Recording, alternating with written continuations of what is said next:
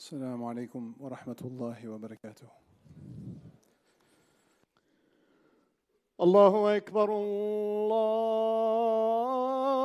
الله أكبر الله أكبر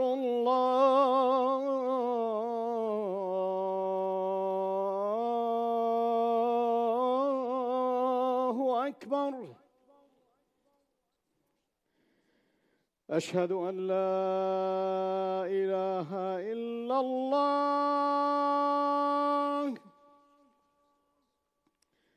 أشهد أن لا إله إلا الله.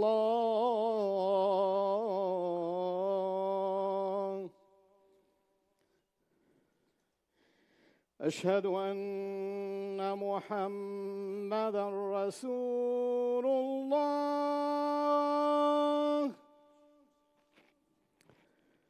أشهد أن محمدًا رسول الله.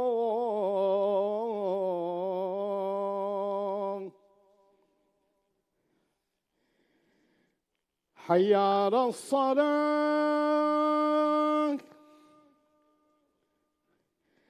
حي على الصلاة.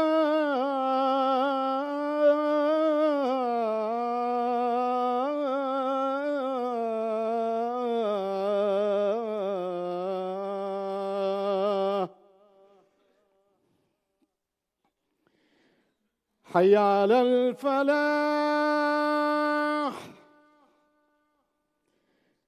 حي على الفلاح.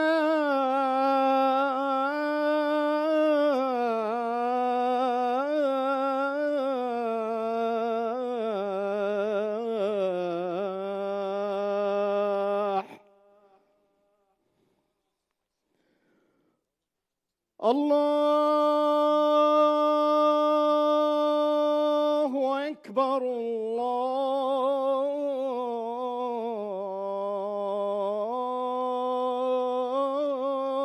الله أكبر. لا إله إلا الله.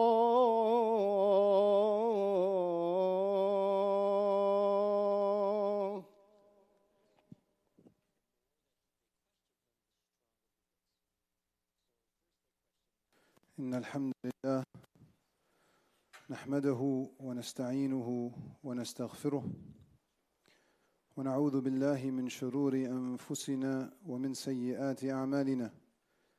من يهده الله فلا مضل له ومن يضلل فلا هادي له. وأشهد أن لا إله إلا الله وحده لا شريك له وأشهد أن محمدًا عبده ورسوله. Amma ba'd, my dear brothers and sisters in Islam, Assalamu alaikum wa rahmatullahi wa barakatuhu.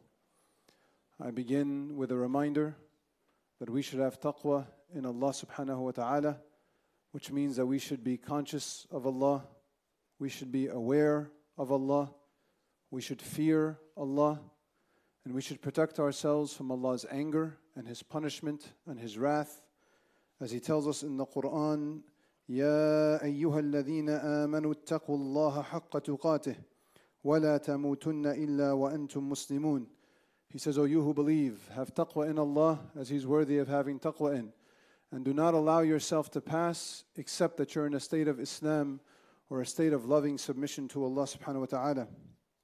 And on this blessed day of Jum'ah, and in this still very pivotal and difficult moment for the beloved ummah of Muhammad sallallahu alayhi wasallam, we ask Allah to send an abundance of peace and prayers upon him. Allahumma salli wa sallim ala Sayyidina Muhammad. Allahumma salli wa sallim ala Sayyidina Muhammad.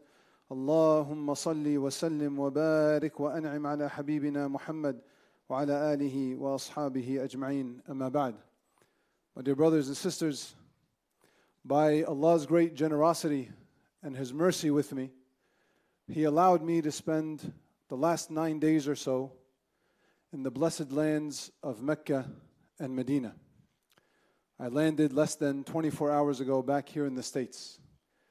And as those of you who know, whoever's visited there, you know when you're there, It has an overwhelming power to it. It hits you. It inspires you. It moves you. And it's very difficult to leave those thoughts behind so quickly after coming back. It's also all-engrossing and all-encompassing while you're there. So it's very difficult to keep up with the news of the day while you're in those blessed lands. And so fortunately or unfortunately for you, you're going to have to hear some of my reflections and some of my takeaways from my visit to these two very blessed places. And I want to begin with Mecca al-Mukarramah. Mecca, where Allah subhanahu wa ta'ala willed the very first house for His worship be built by Adam alayhi salam, where Allah subhanahu wa ta'ala willed that the father of monotheism, Ibrahim alayhi salam, and his son Ismail would re-establish this house of Allah devoted to La ilaha illallah. Now I've been there, I've been blessed by Allah subhanahu wa ta'ala to have been there several times prior to this in my life. And I have some very sweet memories from when I was a teenager and a younger man in my 20s going to visit the Kaaba and walking into that structure. And once you get about halfway in, you're able to see the blessed cube for what it is. And you get awestruck. I've been there in past years when at any time, day or night, even with the millions of worshippers there, you can typically find a way to get in to the main structure and sit within view of the blessed house of Allah subhanahu wa ta'ala. And we got there, the group that I was with Sheikh Yasir, got there right around Isha time or so. And we went down to do our Umrah after Isha was completed. And as we walked into the structure, the very first thing that hit me was this place no longer feels like a masjid. It feels like a convention center. They had so many barriers and blockades up for construction purposes that there was no dedicated prayer area almost in the entirety of the first floor. It was just rows of people walking past one another. And that was the very first thought that hit my head. This no longer feels like a masjid. It feels like I'm in the Meadowlands for Eid, with everyone just walking by one another. But we're there for Umrah, so we try to stay focused as much as possible. The next morning, a little bit before Fajr, Allah blessed me to wake up and I wanted to go down and do some tawaf, which is the preferred ibadah there, before Fajr comes in. And I walked straight out of my hotel. I could see the haram from my hotel. I walked straight out and there's a barrier up. And if you've ever played, those of you who are older in the audience, you may remember an old computer game called The Lemmings. The Lemmings was a computer game in its very rudimentary years of computer gaming. It was lemmings were these creatures that had no brain. They would just walk. And your objective in the game was to build up barriers and stairs to get them where you wanted to get them to win the board. That's what I felt like that morning. I tried to walk straight, they built a barrier. And like lemmings, we all just sort of bounced up against it, turned to our left and started walking. We hit another barrier, we turned back. Barrier after barrier. It took me maybe 35 minutes to walk a few feet into the haram until I finally found a spot to sit and pray. I left my hotel with more than an hour before Fajr. I sat down with maybe 2 or 3 minutes before the adhan. Everything was blocked off. When I finally sat down, alhamdulillah, the construction in that area was completed and beautiful. But when I looked in front of me, instead of seeing the Kaaba, I saw 4 walls. I counted them. 4 inner walls that blocked me from seeing the blessed house of Allah subhanahu wa ta'ala. Later on that afternoon, I was insistent, I'm going to do tawaf. One way or another, I'm going to get there. And we were told you can only do it on the 2nd floor at this point in time. I went to 3 different gates and was repelled by 3 different guards. You cannot enter for tawaf right now. The last one had some mercy and said, wait 15 minutes and I'll let you in. When I finally get up to do the tawaf, as I'm going around the Kaaba, and they have corralled, I don't know how many, it has to be hundreds of thousands of people trying to do tawaf at that time. They had corralled us into a space maybe fit for a few thousand. It was already tight. And the haram is already normally tight. And then in the middle of my second tawaf, for some reason they saw fit to block the entire pathway. We were stopped dead in our tracks. I ended up leaving my tawaf that day after finishing, for the first time in my trip, feeling angry. I was frustrated at how hard it was to get to the blessed house of Allah subhanahu wa ta'ala. And in my anger, I wanted to recenter myself. So I asked Allah, Ya Rabbi, please, I don't want to be angry in your sanctuary. Give me some peace.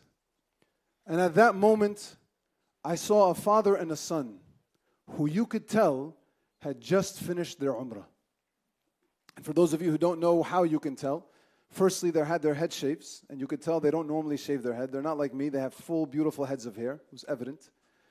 But secondly, there's a nur that comes off someone who just finished umrah. And thirdly, you can see that their thobes were brand new. They had just bought them. They hadn't even had time to iron them. And this father and son were walking back towards the Kaaba as I was walking away from it in complete joy and bliss. And I stopped. And I moved over to the side, and I decided to just sit and observe the people that were walking by me, in and out of the haram. And I saw combination after combination after combination of generations of worshippers of Allah coming into the Kaaba with complete joy and peace on their faces. And it hit me. This ummah has a massive superpower. Now, I'm not commenting at all on whether the construction is a good thing or a bad thing. I don't care about that. What I do care about is that millions of worshippers were there. And no matter how many blockades they put up, they could not keep the lovers of Allah from getting to that blessed house. Minute after minute, more people are pouring in, and they're putting up blockade after blockade, and they cannot stop these worshippers from getting to the house of Allah subhanahu wa ta'ala. The last day I was there, I went to do my farewell tawaf. And Allah had willed that it was a downpour of rain that day. And even though the rain had stopped about an hour before I went to do my tawaf, when I got up to the second floor to do it, we weren't doing tawaf on the ground. We were wading in shin-high waters, all of us. Tens of thousands, maybe hundreds of thousands of people, the water reaching up just below our knees. And we're lifting up our thobes to try to keep them dry. And the fools like me who still had their socks on ended up throwing them away, throwing their shoes away from how soaked they were. And for more than an hour, I'm doing tawaf, observing the people with me, wading in this water, no one complaining. And as the hour went on, more and more people joined in. No one got frustrated and left the worship of Allah subhanahu wa ta'ala. I happened to finish my tawaf as the adhan for Maghrib was coming in. And I knew before it happened, I knew exactly what would happen. And when it happened, it still moved me. When the iqamah came, everyone stopped, faced the Kaaba, and prayed in that puddle of water. When he said Allahu Akbar to go down in sujood, we all put our foreheads in that water happily and willingly. And no one came up frustrated trying to brush the water from their faces. They just let it drip off. This ummah has a superpower. It's the iman in Allah subhanahu wa ta'ala. That no matter how much people want to keep us from worshipping Allah, no matter how much people want to divert us from that, they cannot stop us from doing so. Walhamdulillah. And this is not new. Allah subhanahu wa ta'ala says in Surah At-Tawbah that those who disbelieve, they want to put out the flame of Allah. But Allah is insistent that He will keep that flame alive. He keeps it alive in your heart and my heart. Inshallah, we are among the believers who keep that flame alive. Ameen. Allah subhanahu wa ta'ala says about the mushrikeen in Mecca that they love their gods. وَالْمُؤْمِنُونَ أَشَدُّ حُبًّا لِلَّهِ. They love Allah even more than they love their gods. And it was on full display. Walhamdulillah. You know, when I was in the mosque of our beloved Al-Habib Muhammad sallallahu alayhi wasallam, I saw something else that indicated this. And please, my dear brothers, make some space in the back for those who are coming in, inshallah. About the second or third night that I was in Medina, I noticed something. There were a lot of people around me, a lot of men who seemed to be from Malaysia or Singapore, some of them from Uzbekistan, you can tell from their clothing, some of them from Dagestan, essentially places that don't speak Arabic very regularly. And these men were sitting, and we would be there as a group for a few hours before Fajr, praying tahajjud, reading Quran, sending salawat upon the Prophet sallallahu alaihi wasallam. May Allah accept from all of us, inshallah. But I noticed there was plenty of men sitting around me doing none of that. They weren't doing tasbih, they weren't reading Quran, they weren't standing up to pray. But they were not on their phones. They were sitting just facing the Qibla for hours. I would get there and they were there before me. I would stand up to leave Fajr and they were still there after me, doing nothing but staring at the Qibla. And it reminded me of a story I had heard about the Spanish Inquisition against the Muslims. They say that there were many Muslims who during the Inquisition in Spain, in order to hide their Islam, they dug holes and little inlets into their basements and into their walls. Just enough for one person to sit with the Quran. And they would bury their Qurans there. And what they would do is whenever they could find the time, they would enter into their holes secretly and they would open up the Quran with a flame. But they didn't know how to read it. They would just open it up and they would move their finger across the lines. And when they gave their testimony, they said, we knew the Quran had barakah in it. Even if we don't know how to read it, just looking at the ayat of Allah subhanahu wa ta'ala had barakah. They were killing our brothers and sisters in Spain, and they couldn't stop them from burying into the ground to not read, but to look upon the Quran of Allah subhanahu wa ta'ala. This iman is a superpower. Now, the week before I left, there was a semi-viral clip coming out of the so-called Israel. There was an Israeli academic who at the start of this escalation in early October, he was on one of the Khaliji Arab news stations. His name was Mordecai something. He was an Israeli academic who studies Arabic studies or Islamic studies, something like that. And in one of the final questions from the interviewer, he responded by saying, all these Palestinians, all of them, are subhuman animals. And they should be treated as subhuman animals. And the interviewer, the woman, was a bit in shock. She assumed he must have made a mistake. He must just mean the perpetrators of October 7th. So she asked him to clarify. She said, you mean just the people who came over, right? And he said, no. Every Palestinian is a subhuman animal and they should be treated as such. 2 or 3 days before I left to Medina, that same academic was on an Israeli news program, like a panel discussion. And he was telling his fellow Israeli citizens, you don't understand what we're up against. These people, they have a phrase in their Quran that says, Inna Allaha ma'as sabirin. And he said, we don't have, in our lexicon, we don't have a word similar to sabr. I don't know how to make you understand it except to explain to you what this half of an ayah does to these people. He's like, this is why you will find a Palestinian with a leg amputated, an arm amputated, and on the remaining arm, he only has 2 fingers. And he will still stand up and say, Ashhadu an la ilaha illallah, and then say, victory, victory, victory with both fingers. And they believe wholeheartedly Allah is with them. And that if they die in this struggle, their kids will continue the struggle. And if their kids and their entire lineage is wiped off of the face of the earth, they have the billions of Muslims who Allah will bring to bring victory to this land for them. This hateful academic who called us subhuman animals, after watching the Palestinians suffer for 2 months and still not give up, saw this superpower at play for real. And instead of calling us subhuman, knew they have this superpower. That's why we cannot defeat them. My dear brothers and sisters, Wallahi al-Azim, this ummah is a blessed ummah. When I saw those people walking into the Kaaba, me walking out frustrated because I've been imdalliled in America. I've been spoiled in America with how easy it is. The Muslims from around the world saw no difficulty. They can put up 1,000,000 barriers to keep us from La ilaha illallah. We will go. Allah can make it rain tornadoes upon us. And just like our beloved messenger put his forehead in the sand, we will put our foreheads in the sand to follow his sunnah. This is a superpower that this ummah has. Lean into it, my brothers and sisters. Wallahi, this ummah is on the ascent. My time in Mecca and Medina reaffirmed it for me. They cannot put out the light of Allah subhanahu wa ta'ala. As long as we stay true to La ilaha illallah Muhammadur Rasulullah, they can drop the world's entire arsenals of bombs on us, and you will have Muslims marching to Al-Aqsa, Muslims marching to Kaaba, saying La ilaha illallah Muhammadur Rasulullah. May Allah make us from among them.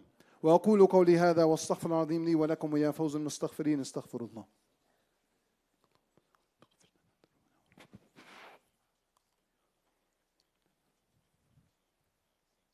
إن الحمد لله نحمده ونستعينه ونستغفره ونعوذ بالله من شرور أنفسنا ومن سيئات أعمالنا. My dear brothers, I'm going to ask you again, get uncomfortable, it's okay. There's barakah in being close to one another. Move as close as you can.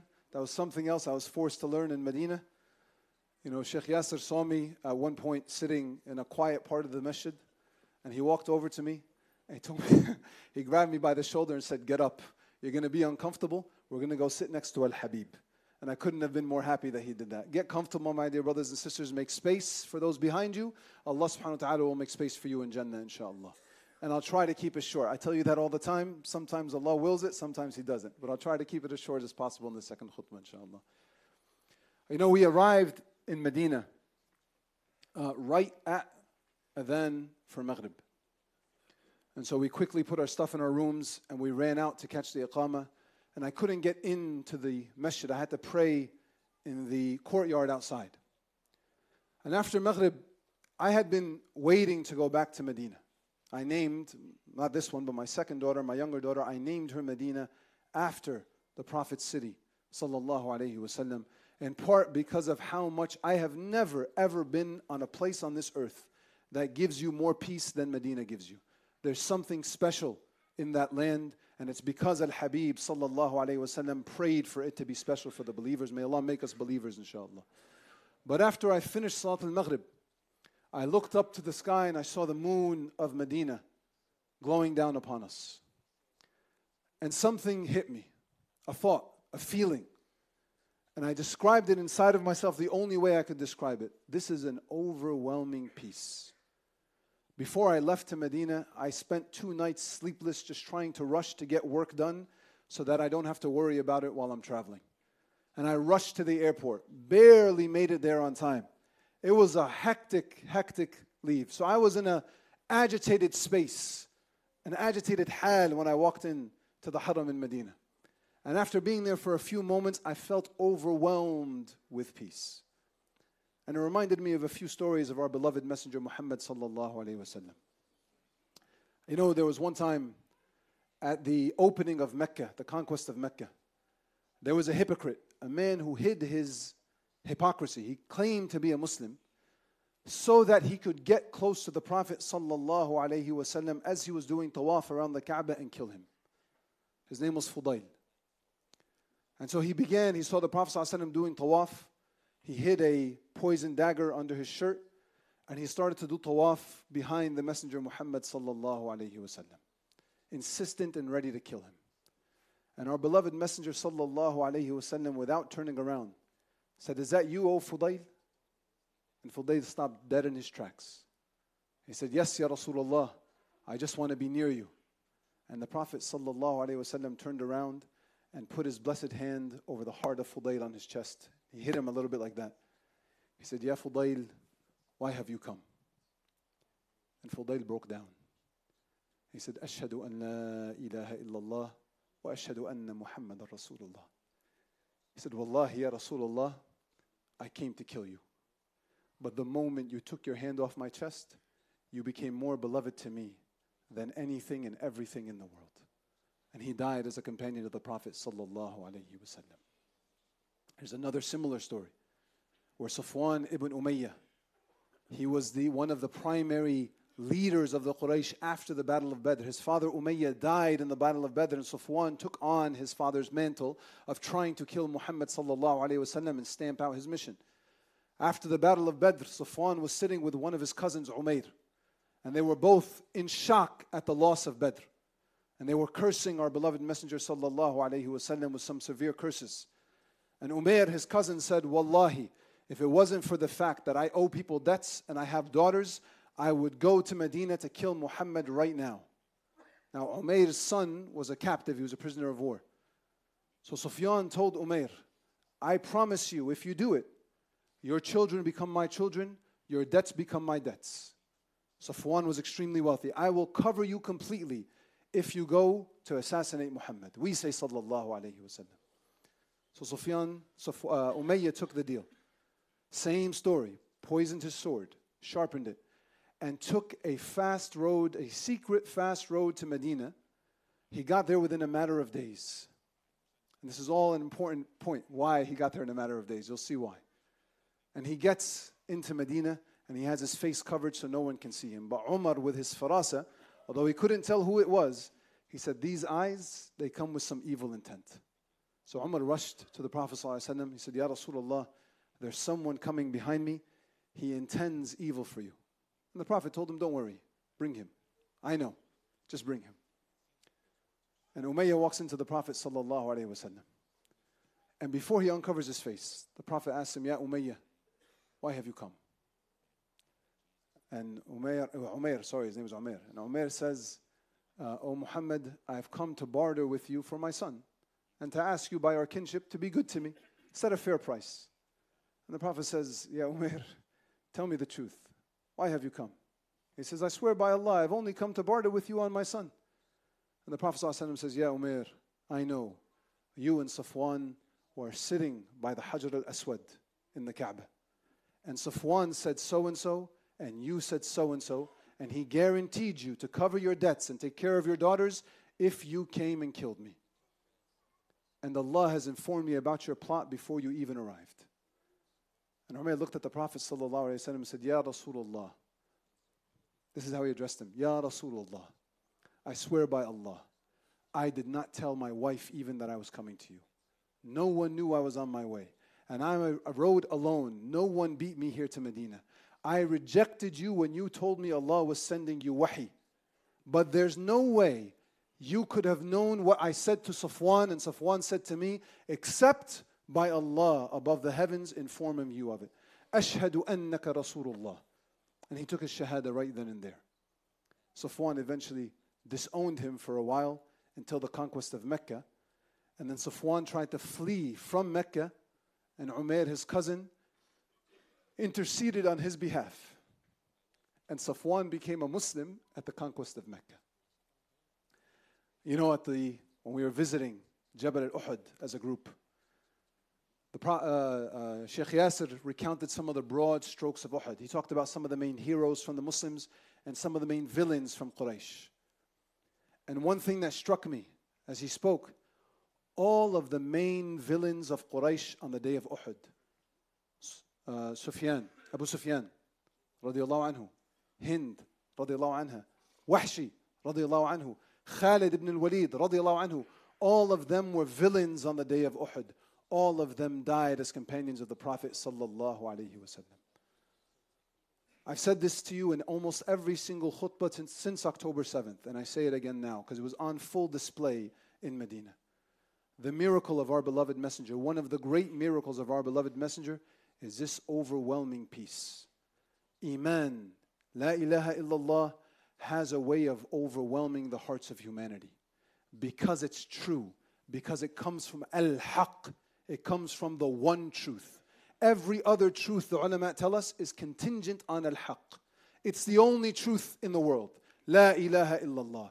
That's why it overpowers. But what does it overpower you with? The peace of Muhammad sallallahu alayhi wasallam. The peace that can take an assassin's heart and with a gentle push on the chest, make him love Muhammad sallallahu alayhi wasallam.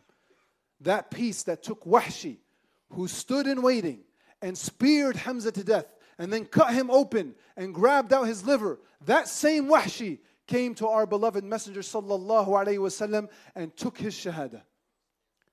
And our Messenger was in such pain at what he did. He said, Ya Wahshi, I have to accept your Islam, but I can't look at your face because you mutilated my beloved uncle.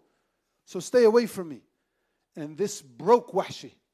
And so he devoted the rest of his life to try to make up for the death of Hamza.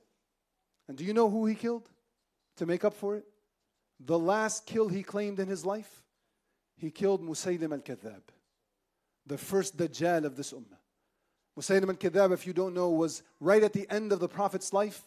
He came out and said, I'm also a prophet. And he sent a letter to Muhammad saying, Allah told me, you split it with me. You take half and I take half. And the Prophet refused to deal with him. Abu Bakr waged a war against him, and Wahshi was so insistent on making up for his killing of Hamza that he killed Musaylim al-Kadhab. And now we say, Radiyallahu anka ya Wahshi. This is a miracle of our deen, my dear brothers and sisters. We have people today who hate us, and before they die, they will love us because they love Muhammad sallallahu alayhi wasallam. Just stay firm on La ilaha illallah Muhammadur Rasulullah. Stick to Allah and stick to the sunnah of Muhammad sallallahu alayhi wasallam. The world can do what it will, and not only will we continue onward, but many of them will join our ranks because this is the truth, because it is peace, because it is a miracle. I ask that Allah make you and I from those who hear what is said and follow the best of it. Oh Allah, all thanks and praise are due to you if you become pleased with us. And all thanks and praise are due to you if you become pleased with us. Ya Allah, forgive us our sins and accept from us our repentance. Ya Allah, we ask of you Jannah and we seek refuge in you from the hellfire. Oh Allah, we ask that you send an abundance of peace and prayers upon our most beloved Muhammad sallallahu alayhi wasallam. O you who turns the hearts, keep our hearts steadfast on Islam. Make beloved to us everything that is beloved to you, and make hated to us everything that is hated to you. Ya Allah, be with our brothers and sisters in Gaza. Ya Allah, be with our brothers and sisters in Gaza. Ya Allah, be with our brothers and sisters in Gaza. Ya Allah, you have used them to turn the hearts of thousands towards you. Continue to use them for that, Ya Allah. Ya Allah, you told us in your Quran that you give us these days of loss so that you can take shuhada, martyrs from us. Ya Allah, accept them all as martyrs. Ya Allah, grant them families better than their families. Grant them homes better than their homes. Ya Allah, enter them into Jannah, into Al-Firdaus Al-A'la with Al-Habib sallallahu alayhi wa sallam. And Ya Allah, use us to alleviate their suffering and allow us to join them in that blessed level of Jannah. And allow us all to look upon you on Jum'ah in Jannah, Ya Allah. Ya Allah, we ask that you allow us to witness Ramadan again and that you accept from us all of our previous Ramadan. Wa akhiru da'wan alhamdulillahi rabbil alamin. Wa aqim as-salah.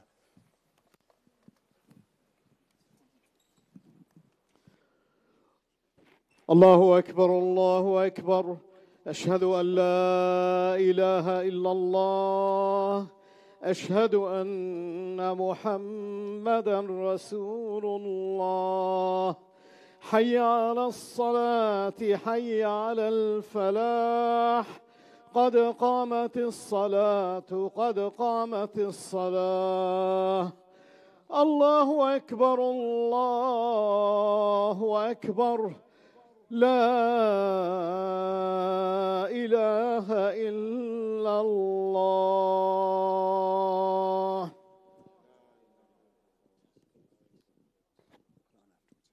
استووا واستقيموا يرحمكم الله. Turn your hearts towards Allah subhanahu wa ta'ala. Straighten your rows, close all the gaps, and pray as if it's your last chance to pray before you go back to meet Him. Allahu Akbar.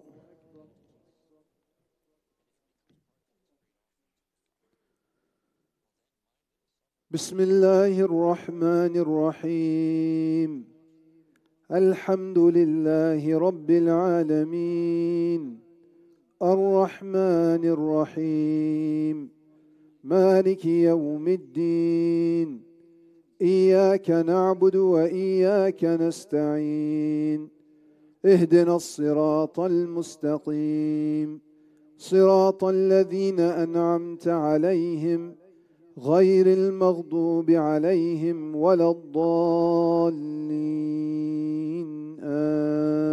آمين بسم الله الرحمن الرحيم والعصر إن الإنسان لفي خسر إلا الذين آمنوا وعملوا الصالحات وتواصوا بالحق وتواصوا بالصبر الله أكبر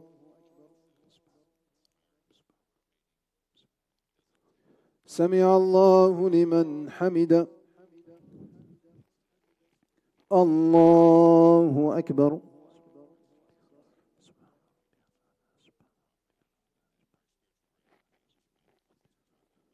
الله أكبر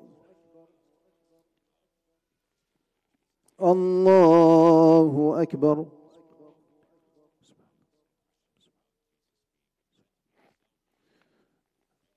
الله أكبر.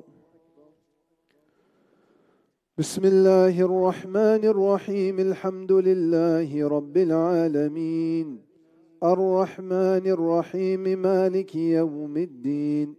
إياك نعبد وإياك نستعين.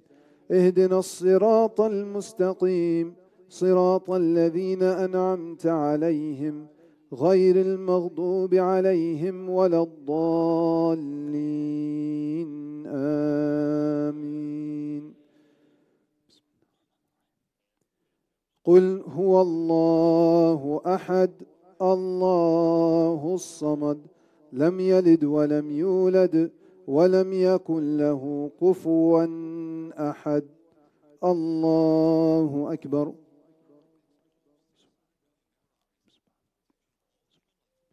سمع الله لمن حمد. الله أكبر.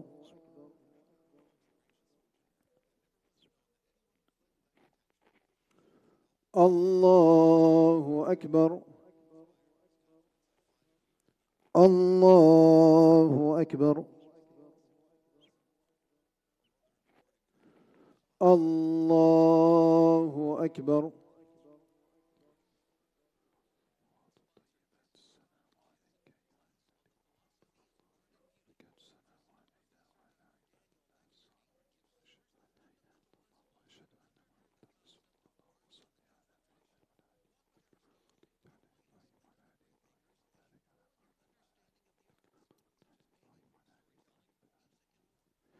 السلام عليكم ورحمة الله.